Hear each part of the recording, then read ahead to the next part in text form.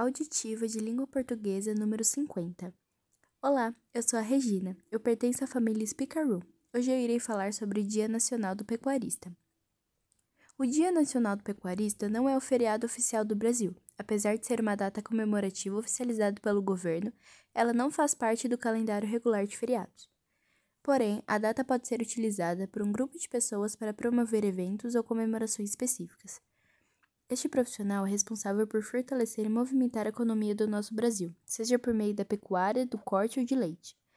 O Mato Grosso é responsável pela maior produção de gado bovino do Brasil, criando mais de 30 milhões de cabeças. A quantidade equivale a quase 14% do rebanho produzido no território nacional. Além disso, o estado também se destaca no ranking internacional, sendo o sexto maior produtor de gado do mundo. Ser pecuarista no Brasil é um desafio e um orgulho, pois só este profissional sabe como é ter que driblar as dificuldades e entregar ao consumidor carne e leite de qualidade, cuidar do bem-estar e sanidade dos animais e ainda garantir a rentabilidade da fazenda.